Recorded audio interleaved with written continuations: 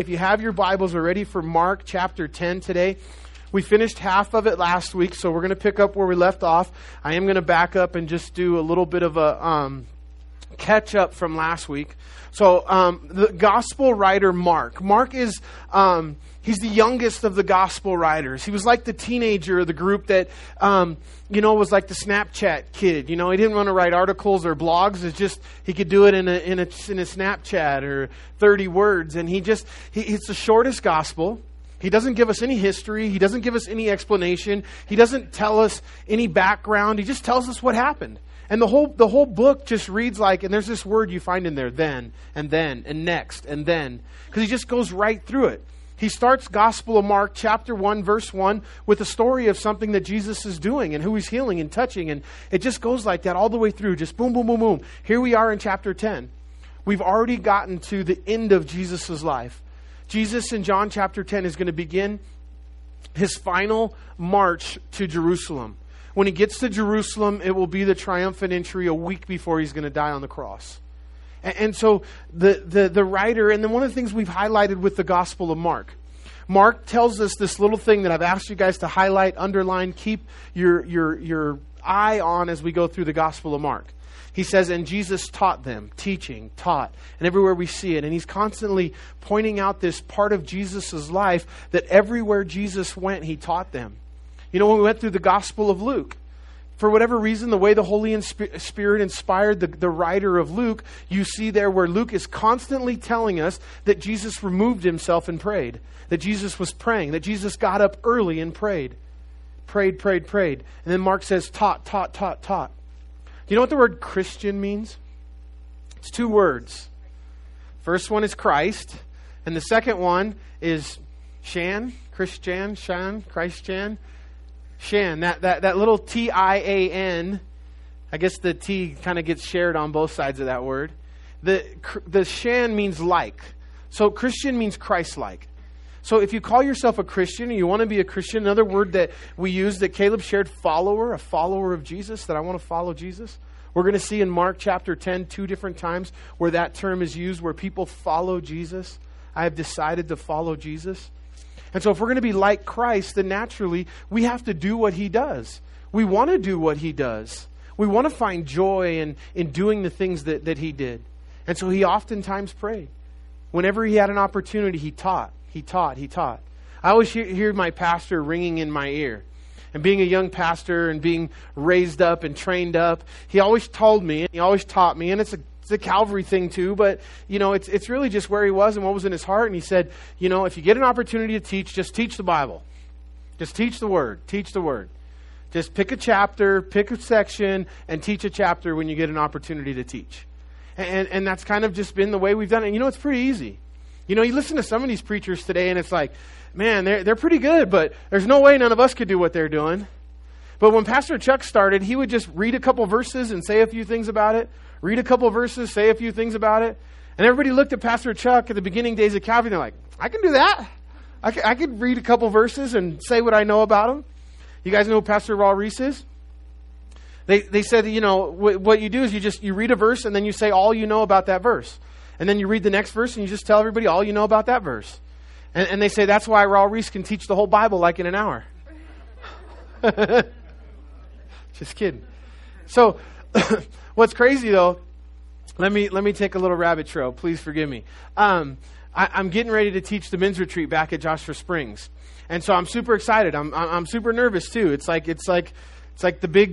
my big opportunity, my big chance. I've been back one time since I moved to Tooele, and I taught on a Sunday morning at Joshua Springs at all services, but haven't really been back to teach much. And now I've been gone for 3 years and get this opportunity to go back and do the whole men's retreat by myself and teach 3 sessions and probably 200 men and just super excited. People want to know what's going on with me, what's happening up here, and I want to do a good job. I want to bring the word. I want to see something happen. And so you think like all this training and this stuff I got, like Dad taught me, when you get an opportunity to teach, you just pick a chapter, you teach a chapter of the word, and I'm going to go back and I'm just going to teach a chapter of the word, right? No, that's not what I'm doing. That's not the way God led it. I'm teaching a topical retreat. I've never done it this way before. So I think this rabbit trail is to say, you guys please pray for me.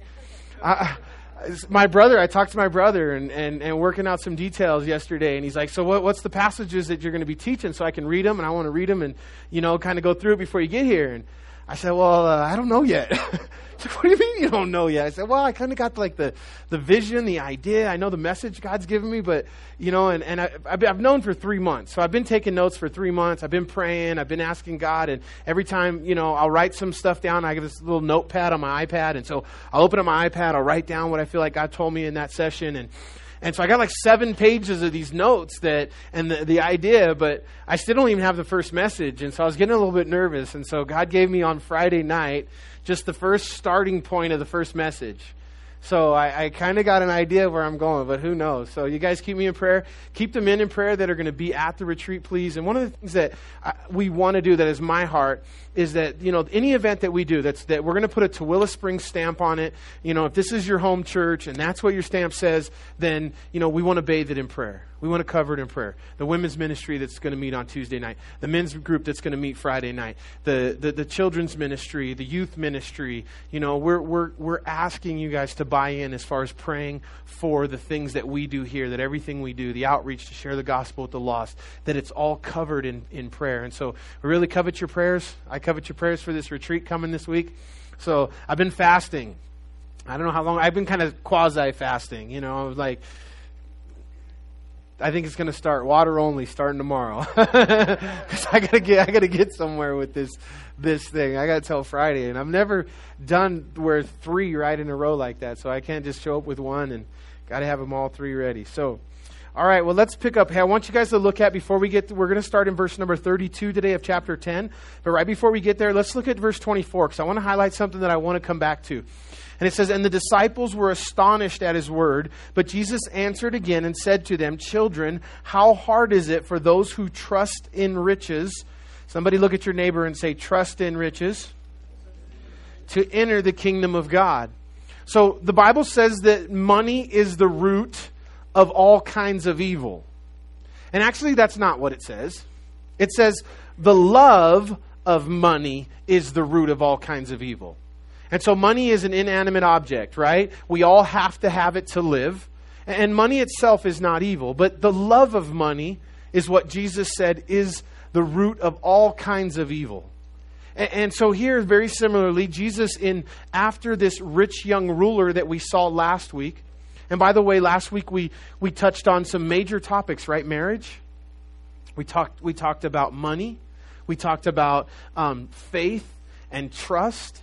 And so the rich young ruler, when he left, he went away sad because he trusted in his money. And Jesus said it's easier for a camel to go through the eye of a needle than for someone who trusts in money to enter the kingdom of God.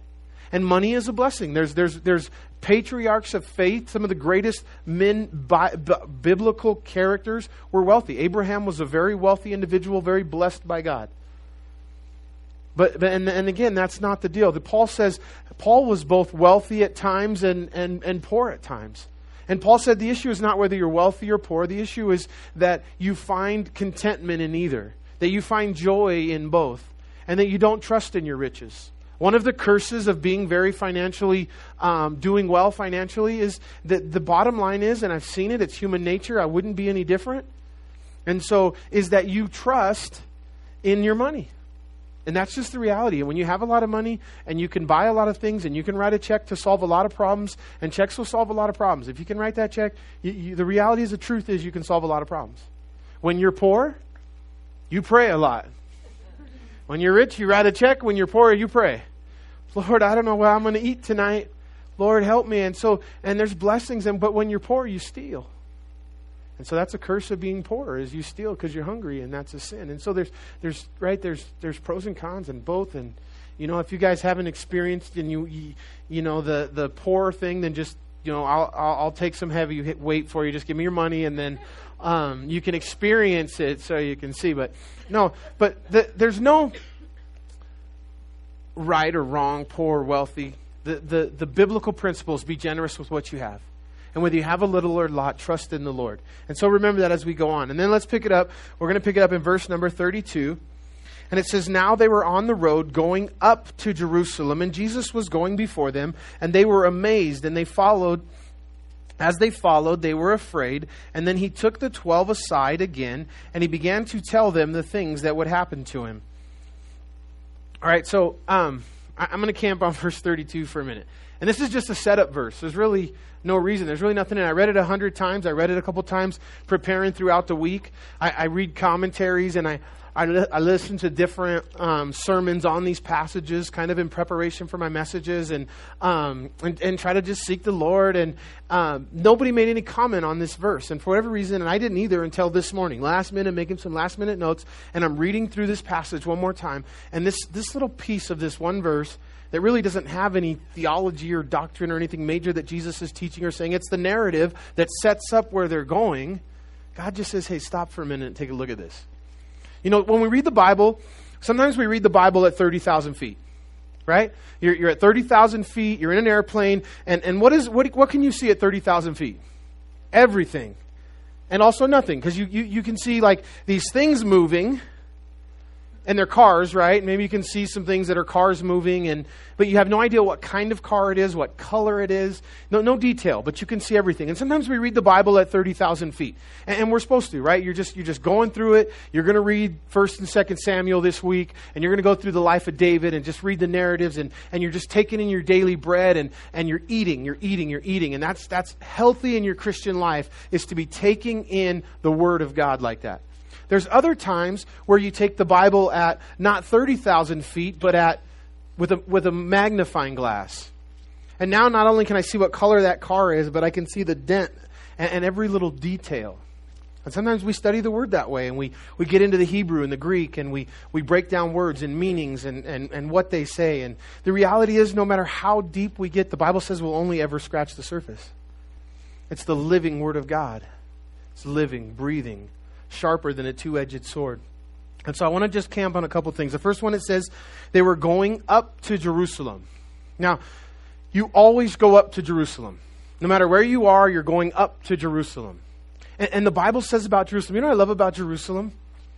It says that it's the city of the great King. The Bible says about Jesus, it says the heaven is his throne, and the earth is his footstool, and Jerusalem is the city of the great King. And so we have this amazing city that Jesus died in. He rose again. It says he's coming back to it. And so there's this nostalgia. There's something special about Jerusalem. And Jesus needed a place, and this is the place that he chose. And every time in the Bible where Jerusalem is mentioned, where it's always going up. And the way God built Jerusalem, designed Jerusalem, it sits on a mountain with only valleys all the way around it. So no matter how you get to Jerusalem, no matter where you come from, you're going up to go to Jerusalem. Now, they were coming from the Galilee region. Jesus and his disciples had been in Capernaum. If you know the geography of Israel, you'll know that the Sea of Galilee is in the north, the Dead Sea is in the south, and Jerusalem is in the south. So they're in the north, and they're heading south towards Jerusalem. So if you and I were in a car and we're heading south, what would we be saying? We're going down. But geography was not explained by north-south, because if you're going to Jerusalem, you're always going up. If you leave Tooele and you're on your way to Jerusalem, you're going up. If you leave France, Paris, LA, anywhere in the world, and you're going to Jerusalem, you're upgrading. You're going up. And so we're always going up to Jerusalem. You guys familiar with the term Zionism? The Zionist regime, it's something they talk about. What does that mean when you hear that? You hear that on the news, you hear that on Fox News, you hear that on the TV. And even sometimes the enemies, oftentimes that's the term that Iran, that enemies of Israel will use about them, and they'll call them the Zionists or the Zionist regime. So Zionism or Zionists is people returning back to Israel. In 1945, there were no Jews living in Israel, right? Very few. And then in 1948, May 12th, 1948, the nation is reborn again, and Zionism is alive and well. And there's this call to the Jews around the world to come back to Jerusalem. You know what they call that? The Zionism are coming back to Jerusalem. There's a Hebrew word that they use for it. It's called aliyah. And aliyah is a Hebrew word that means to go up. So I heard President Benjamin Netanyahu in a speech, and he's talking to some American Jews that were students that were there visiting, and he encouraged each one of them to make aliyah, or to come home, or come back to Jerusalem, come back to Israel. And again, aliyah means to go up. That's what it means. So we're always going up. And it says, and they were amazed, and they followed. As they followed, they were afraid. Now Jesus is getting ready to tell them for the third time he's going to die, he's going to be crucified, he's going to be spit upon and betrayed. But he hadn't told them that yet. And they're on their way up to Jerusalem, and it says they were amazed and afraid. Why were they amazed and afraid? What does the Bible say? Oh, it doesn't. It doesn't tell us. So let me take a crack at it. So first of all, they did understand that there was trouble for Jesus in Jerusalem. You guys know the stories. The Pharisees were constantly trying to get him and hurt him. And they were following him, and they were first of all amazed, probably amazed at the fact that Jesus was willing to go back to Jerusalem. You guys know the stories. Remember the time when the Pharisees were at the point where they were going to grab Jesus physically and kill him. And the Bible says that Jesus passed through the midst of them and escaped. And they didn't know it.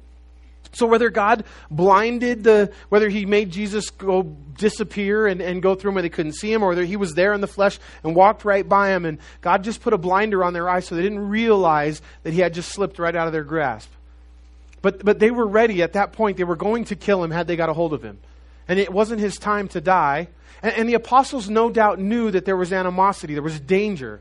Up in Capernaum, where they spent a lot of time in the northern part of Israel, now, I'm sure there was Pharisees there, but not like it would have been in Jerusalem. Much safer, much more relaxed. And so they're amazed that Jesus is going back into this danger.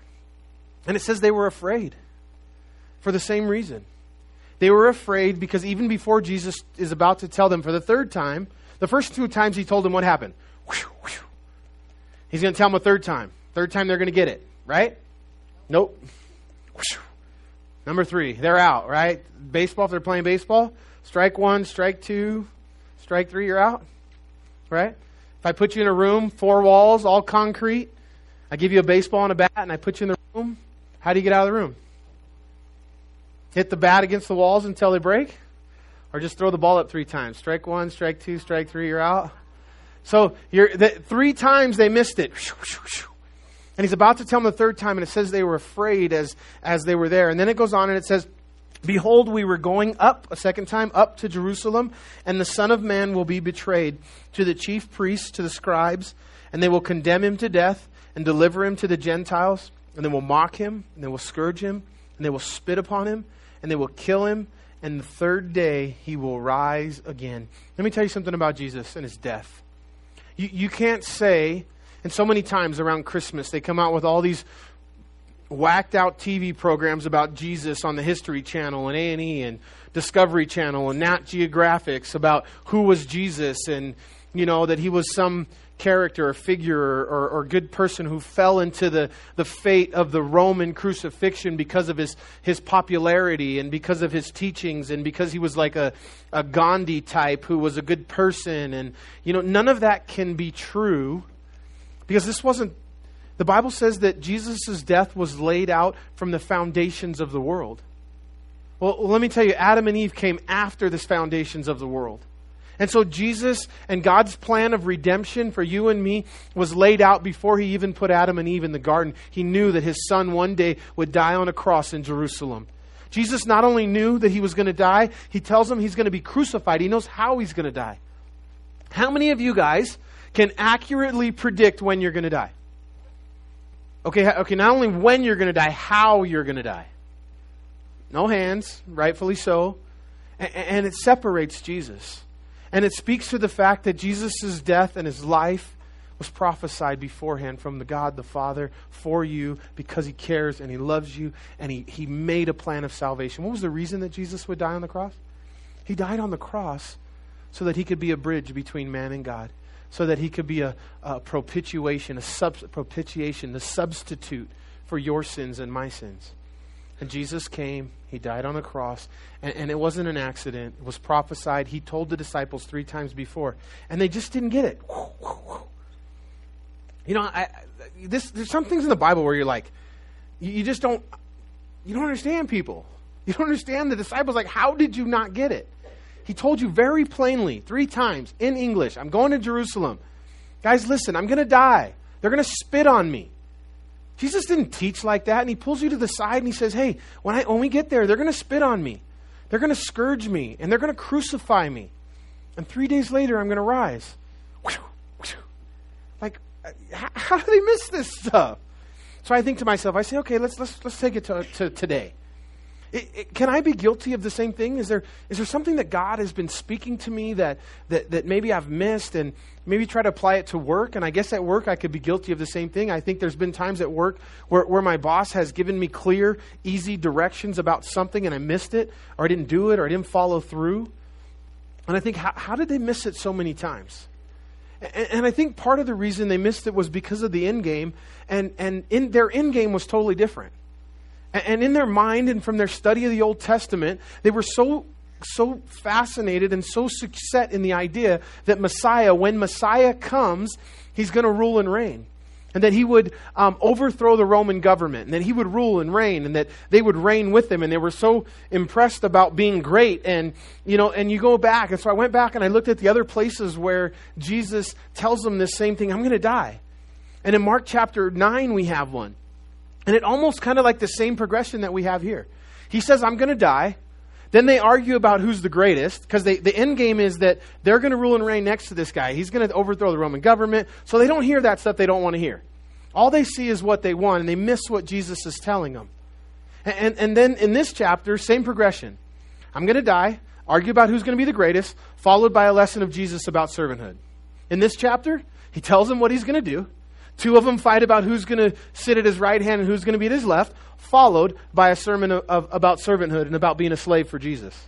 And so the same. And so how do we not miss it? And what is the lesson maybe that God wants to tell us? We're going to get to it, but it's about being a servant of Jesus Christ, about being a follower of Jesus Christ. And that, the end game for me is what? For me, it's heaven, right?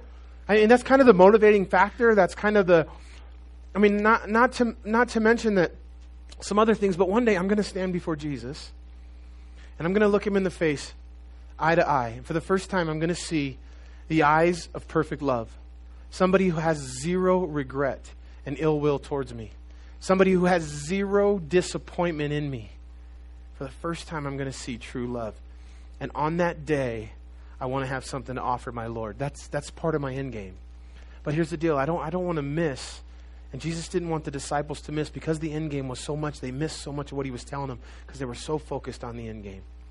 But I have to stay focused on heaven so that I can be motivated to do those things. But Jesus said, I've come that you might have life and more abundantly. He told them right after the rich young ruler came up that if you leave mother, father, brother, sister, wife, for my name's sake, will I not repay you? House, life, brothers, sisters, mothers, 100-fold in this life. And so, yeah, heaven is an end game for us, but there's life here on earth. There's life abundant. That's the great thing about Jesus and about serving God. Not only do we get to go to heaven, but the life that we live in following Jesus is a good life. It's a blessed life. It's a life that God promised would be an abundant life. So it goes on in verse 35, and it says, Then James and John, the sons of Zebedee, came to him, saying, Teacher, we want you to do for us whatever we ask. How nice would that be? Sometimes it's just the truth. People sometimes struggle in their relationship with God and understand the Bible because they have a mentality that Jesus is some genie in a bottle. And you come and you rub the genie bottle, and Jesus pops out and grants you 3 wishes. And that's a mentality we have about God. And until we figure out Jesus is not a genie in a bottle, that he's the creator of the heavens and the earth and all that's in them, and he's the God of creation, a God of both wrath and love, that our mentality about God has got to change. He's not a genie in a bottle. And here his own disciples come to him and they say, hey, Jesus, can you just grant us whatever we ask? Before they asked it. They want like a yes before they're going to ask it. What's funny is that Mark is kind of playing it cool here. But in Matthew's gospel, we have this same story, and Matthew dimes these guys out, and he tells us what really happened. They actually brought their mom in to have this conversation with Jesus. And so what's really happening here, which Matthew's not telling us who's talking, or Mark's not telling us who's talking, but it's actually James and John's mom who comes. So if you got to go get your mommy to go to your boss to ask for a promotion, you got issues. And what's such a trip about James and John is that these are the sons of thunder. These are the same two guys that when early in their ministry, right after Jesus called them, they went into this city and they didn't have a good reception. And but a lot of stuff didn't happen. People weren't getting saved. Jesus wasn't doing a bunch of miracles. The people were just very ill receptive to it. And so they left. And so James and John are like, Jesus, remember when Elijah called down fire on heaven and turned them into crispy critters? Let's do that to that city we just left. And Jesus is like, chill down, calm down, sons of thunder. And in jest, jokingly, we know Jesus had a sense of humor because sons of thunder is like a nickname he gave them that was in jest, that was joking, that was funny. And so they're known as the sons of thunder. But what a radical transformation in the life of John, the God who's here, James and John, the one who wanted to call down fire on heaven. He went on and he wrote the Gospel of John. He wrote Book of Revelation. He wrote 1st, 2nd, 3rd John. And he's known to this day as the disciple of love. And his whole ministry and his whole writings is all centered around love, love, love. How do you go from wanting just to turn people into crispy critters and call down fire in heaven and kill them because they wouldn't agree to being the apostle of love? But Jesus had so radically changed his life. And Jesus so radically changes people's lives. And so it says, they said to him, grant us that we may sit one on your right hand and the other on your left in your glory. But Jesus said to them, you do not know what you ask. Are you able to drink the cup that I drink and be baptized with the baptism that I am baptized with? And they said to him, yep, sure, we can do that. It was like being, I'm 20 years old, 22 years old, and Lydia's dad comes to me and he says, God's called you to love your wife as Christ loved the church. Are you ready to do that? Yep, I can do that. I'm ready. Dummy. I have no idea what that means. You dumb kid. And they just, yeah, we can do that. No, you can't. You don't even know what that means. And they said to him, we are able. And Jesus said to them, you will indeed drink the cup that I drink and with the baptism that I am baptized with. James was killed with the sword, recorded for us in the book of Acts. John, the other one, is the only apostle who died of old age. He's the only one that didn't die a martyr. He was dipped in a vat of oil, as was a torture that they would use on the early church. He was dipped in the oil. They brought him out, and just like Shadrach, Meshach, and Abednego, when they came out of the fiery furnace and their clothes didn't smell like smoke, he wasn't burned. They exiled him to the island of Patmos, and there he wrote the book of Revelation, and there Jesus showed up and gave him the revelation, which we have today as the book of Revelation. And it says in verse number 40, but to sit on my right hand and on my left is not mine to give, but it is for those for whom it is prepared. So Jesus said, I can't give that to you. It's already prepared for somebody else. So sorry guys, but that's where the position that he reserved for my wife. She's worthy. No, who is that? Where is that? Just curious. Well, the way my mind thinks, I'm like, so who has God reserved? Is it the Apostle Paul? Now, if I'm thinking it's Paul and probably Daniel. To me, Daniel, maybe Joseph. Only a couple of people in the Bible. Paul does have recorded sins, but Daniel and Joseph have no recorded sins and huge patriarchs. But it's reserved for somebody, but doesn't tell us who. In verse 42, it says, but Jesus called them to himself and said to them, you know that those who are considered rulers over the Gentiles lord it over them, and their great ones exercise authority over them. So now Jesus calls them to himself after James and John come, and he tells them, sorry guys, that's not going to work. And then he says, hey guys, come here. He says, now I want to tell you that you know that those who are considered rulers of the Gentiles, they lord it over them. The disciples are probably going, oh, this is good stuff. Write that down. Okay, we got to lord it over them. And then he says, and they exercise great authority. Like, ooh, this is getting better. Exercise great authority. They think they're getting, this lesson from Jesus about how to rule. And then Jesus calls and he says, yet it shall not be named among you. Oh, they got to cross out the notes. That's not what Jesus wanted them to do. They're not to lord it over or rule over each other. And he says, but whoever desires to become great among you shall become your servant. Oh, again. The triangle, success is a pyramid, right? And if you're successful, where are you? You're in the top of that pyramid. And that pyramid is made up of all the people that you are over the top of, that you conquered, that you're stepping on, that you're climbing over to reach the top. In the corporate world, you want to have the office in the corner with the view of both sides and the big windows, and then you've arrived and people working for you and servants, and Jesus takes that pyramid of success and he turns it upside down. And he says that if successful people are not those that are on the top that stand on everybody's shoulders, but they're those that are on the bottom and those that support other people. And that word servant can be translated several ways. The Greek word is doulos, which technically is a bond slave. And it's a slave. It's just a slave that has no rights. And that's what Jesus said, to be a slave, to be a servant. And this whole concept is so different to the world. And that's why Jesus said the Gentiles do it this way. They lord it over and they exercise authority, but it should not be so among you. He's talking to you, Christian. He's talking to you in here today, Christian, that it should not be so among you. That your heart should be to be a servant or a slave, a bondservant. Another way that word is translated is an under-rower. And so an under-rower, is what it says it. It's the guy on the boat that's on the underneath where the sweat shop is, and he's rowing, and so the people on the top of the deck that are drinking the drinks with the little umbrellas in them, and they're on their way to Hawaii so they can have a good time, but in order for them to do that, there has to be a guy on the bottom rowing and under rowing. The cool thing about being an under rower is that if the people on the top, if you're rowing them to Hawaii, guess who gets to go to Hawaii? You too. Everybody on the boat. And in Christian service, and that's what Jesus is laying out, that if we serve other people, if you find a way, if you're hurting or if you've gone through something, you take your pain and God turns it into a platform now that you can stand on to share with other people, to change other people's lives. And if you'll get past and get your eyes off yourself and your own problems and you'll serve somebody else. You're depressed, you're hurting? Go find somebody else who's hurting worse than you and begin to love on them and begin to serve them. And you'll find victory. You'll find joy. You've lost someone in your life to a tragic death. Then go find somebody else who's going through a death and a loss and minister to them and love on them and help them and serve them. Because in being a slave and in being a servant, as Jesus called you to be and told you to be in the wisdom of God, the result is that you're going to find what you're looking for. You're going to be blessed. You're going to find joy. You're going to find happiness. You're also going to get to Hawaii, even though you're serving and you're an under-rower. I seen this little video this week, and I probably won't do it much justice trying to share it to you, but it illustrates this point pretty good.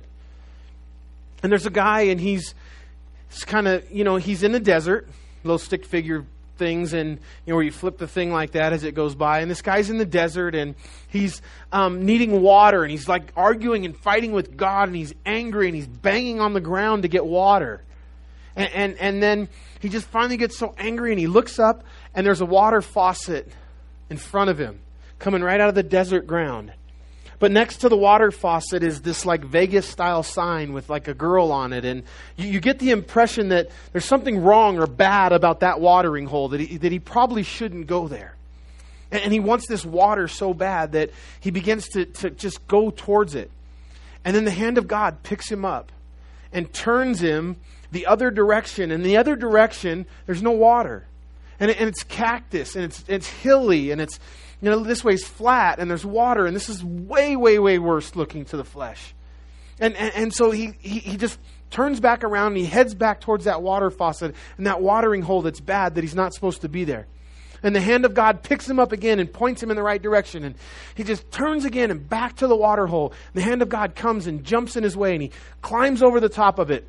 The next time he's running faster so the hand doesn't quite get down, and he slides underneath it. And he gets to the water and he turns the faucet on and nothing comes out. And he begins to work on it. He begins to spend his time and he's laboring and he's trying to fix it and he's reinventing it and he's doing all this work. And he can't get any water and he turns it on again after all the work. One little drop of water comes out and hits his tongue. And then the scene goes to the area that God was trying to take him in that was cactusy and hilly and wrong. And you go just a little bit over these few little hills and you get to the other side and it opens up into this beautiful oasis with waterfalls and people hanging out and having fun and drinking and all the water and everything that you need is there. And sometimes it's that way with God, right? Sometimes the direction He points us in on the onset, the flesh, it doesn't make all that much sense. But in trusting and being obedient to the direction that God's called you to walk in, God will bless you. And God will bless you. And what He's called you to is to be a servant. He's called you to serve one another. Now, we have in here, I want to tell you, and I want to just challenge you a little bit, that you're to serve. You're to serve. And if you've been a Christian a long time, and you come in and you've been serving God a long time, and you get upset and you say, well, nobody talked to me, and nobody served me, you know what I'm going to tell you? Shut up. Save it. Like, if you have no excuse. Like, I need to take you to the 477 places in the Bible where it's taught that we're to serve and we're to be a servant. And Jesus was a servant, and Jesus washed feet as an example. And when He got up from washing feet, He looked at the disciples. He said, now you go and do likewise. Now, if we have somebody that's brand new and they come into the church and they don't understand the culture, they don't know Jesus, yes, we are to serve them. And if they get upset because somebody didn't talk to them or love on them or serve them, then yeah, we're wrong. And we need to love and serve. But as we mature in Christ, there does come a point where the Bible says it's not cute for you to act like a baby anymore. It's not cute for you to drink a bottle when you're 15 years old. It's time to go get a steak. It's time for you to grow up. It's time for you to start serving. And once as a family of believers here, we start looking across the aisle to see who we can love, who we can serve, whose needs we can meet. And we come to church not only to receive. You should come to receive. You should come that God's Holy Spirit would speak to you and touch you and change your life. And that you would leave here with challenges to be more Christ-like every Sunday you come. But also you should come with not a serve me mentality, but how can I serve somebody else today? How can I be a part of the solution? Who can I help? Who can I love on? Who can I invite for dinner? Who can I welcome into my friend circle in our church? Who looks like somebody that, needs a friend and needs an invite and needs to be loved on. And when we start serving each other, healthy sheep beget healthy sheep. And then when we see a new face come in, like we're fighting to get there, right? To love and to serve and to meet the needs of somebody that's new. And then I don't have to have the conversation with any of you. Well, my seat was hard and it was too hot in there and the music was too loud. All right, check it out. I seriously, I love you. So I'm going to fix the cushion on your seat. I'm going to adjust the temperature for you. I'm going to turn the music down a little bit. Like, that's cool. Like, we can do that. I don't have any problem with doing things to meet your needs. I want you to be comfortable. I really do. We've tried to work hard to make your seat comfortable, to keep the temperature where it's comfortable, do all those things. And all that stuff is cool. And we'll adjust all that as long as we have the heart that it's about serving Jesus, right? And serving other people. And that Jesus called us to be servants, right? All right. And then just to sum it up, verse 44, Jesus gives us in two verses, 44 and 45. And whoever you desires to be first, you shall be, there's that word again, slave of all. Verse 45, for even the Son of Man did not come to serve, but to serve and to give His life a ransom for many. So Jesus says if anybody has the right to be served or to come and get served, it would have been me. And I didn't even come that way. I came and served. I came and washed your feet. I came and died on a cross. So how much more should you serve and be a slave? And in verse 46 it says, and they came to Jericho. As He went out of Jericho with His disciples, a great multitude. Blind Bartimaeus, the son of Timaeus, sat on the road begging. So here we have the story of blind Bartimaeus. This blind man who we don't know what his name was. Just this very area of Jericho where many blind people would be. The blind hospital type of thing in Jesus' day would have been there. And so you say, what do you mean you don't know his name? It says right there, blind Bartimaeus. No. Then it tells you right after, the son of Timaeus. All Bartimaeus means is Bar means son of Timaeus. So all we're told is that what his dad's name was, the son of Timaeus. Just like Barabbas. We don't know what Barabbas' name was because Barabbas is son of Abbas. So Bar just means son of. So we have the son of Timaeus, and he's there and he's blind. It says, when he heard that it was Jesus of Nazareth, he began to cry out, saying, Son of David, have mercy on me. Now, this term that he uses, son of David, is a term of Messiah or faith or believing in who Jesus was. You know, remember when Peter had his crowning moment there at Caesarea Philippi and Jesus said, "Who do men say that I am?" And they gave the answers, and Jesus said, "But who do you say that I am?" And Peter said, "You are the Christ, the Messiah, the Son of the living God." And Jesus said, "Peter, flesh and blood has not revealed this to you, but my Father in heaven." So God had spoken and ministered and given Peter this answer and this faith the same way he touches your life and my life. And with blind Bartimaeus, this is what happened to him somewhere along the lines. He didn't get this. He had a faith that the Father had given him, that he understood who Jesus was, and it didn't come from men. And he speaks out with this term of faith when he calls Jesus, and he received Jesus as the Messiah. When the issue in Jesus' day was so many of the Jews would not receive him as their Messiah. And blind Bartimaeus received him as Messiah, and he calls him such. And then many warned him, and they said, "Shut up, blind dude." But he cried out all the more, "Son of David, have mercy on me." So Jesus stood still, and he commanded him to be called. And then they called the blind man, saying to him, "Be of good cheer. Rise, he is calling you." So Jesus, or first of all, they're like, "Hey, you're nobody. Shut up. Don't bother him." And then Jesus stops and says, "Hey, bring that guy here."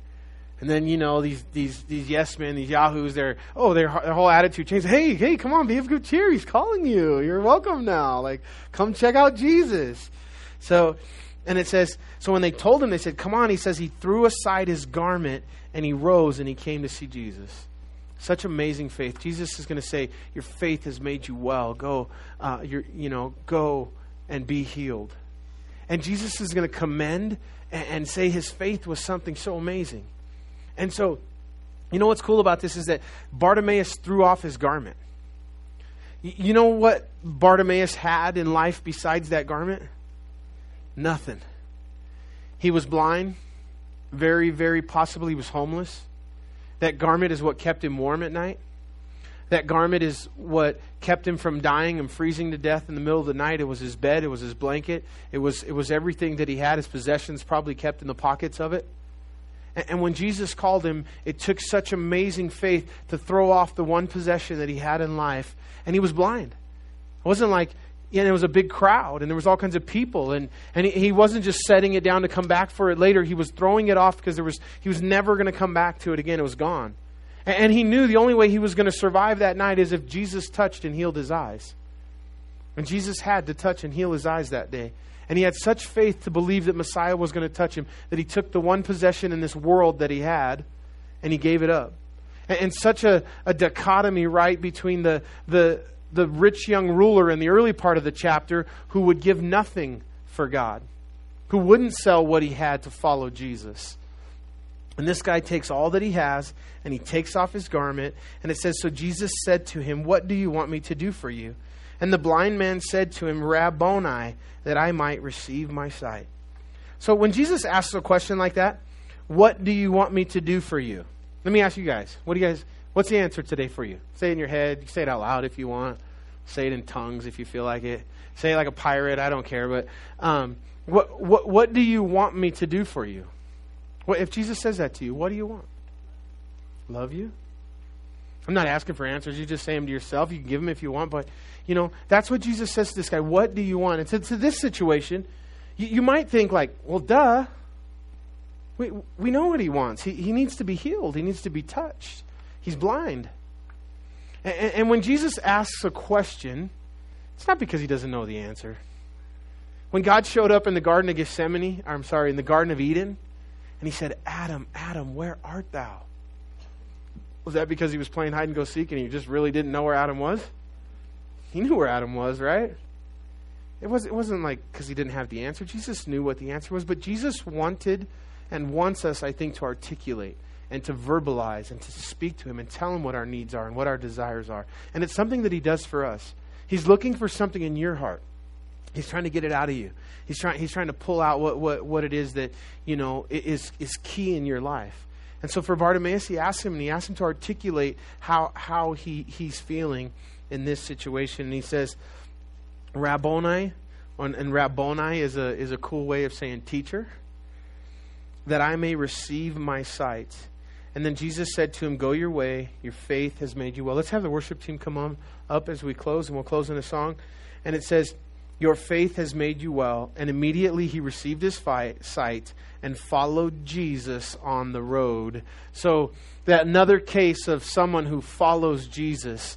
And so as he comes up, he's following the Savior. You know this phrase, you'll see this little phrase in the Bible. You see it in the Gospels oftentimes where Jesus says here at the end, what does he say? He says, go your way, your faith has made you well. And you see these people who have this faith in Jesus, and then Jesus recognizes it and he blesses them as a result of that faith. And I oftentimes say, God, can you give me some of that? I want some of that faith, and you know, and then maybe I get it, and God does something amazing, and I go, yeah, that was me. See that faith I had? And then I read the passage that says, you know, even the faith is a gift that I give you. You can't even take credit for that. But wanting and just trying to grow in our faith. And God, the Bible says, faith comes by hearing, and hearing by the word of God. Amen? So be in your word. Ready? Read your Bible and pray every day. Let's stand and worship the Lord. Father God, we come before you. We thank you, Lord Jesus, so much for this day. And God, we thank you for the Gospel of Mark. I thank you for just the power of chapter 10. And Lord, I pray that we could just continue to read through it and read on to 11. And Lord, that you would grow and speak to us through it. God, I pray if there's anybody in here today that doesn't know Jesus as their personal Lord and Savior, that today would be the day of salvation. And Lord, that today they would come and receive Jesus. And so I want to give everybody in here an opportunity this morning. And I'd ask that you guys would pray with me out loud and together. And as I lead you in this prayer, it's a prayer of salvation. It's a prayer of faith. And yet there's no magic in the words. There's only magic in your heart that surrenders to Jesus. But I want to give you that opportunity before you leave this morning to surrender your heart and life to Jesus Christ. So would you pray with me? Dear Jesus, please come into my heart. Be my Lord and Savior. Forgive me of my sins. Fill me with your Holy Spirit. I believe that you died and rose again. In Jesus' name, amen. Amen. God bless you. If anybody would like individual prayer, we'll be up front to pray for you as we sing this last song. God bless you guys. Have a great week.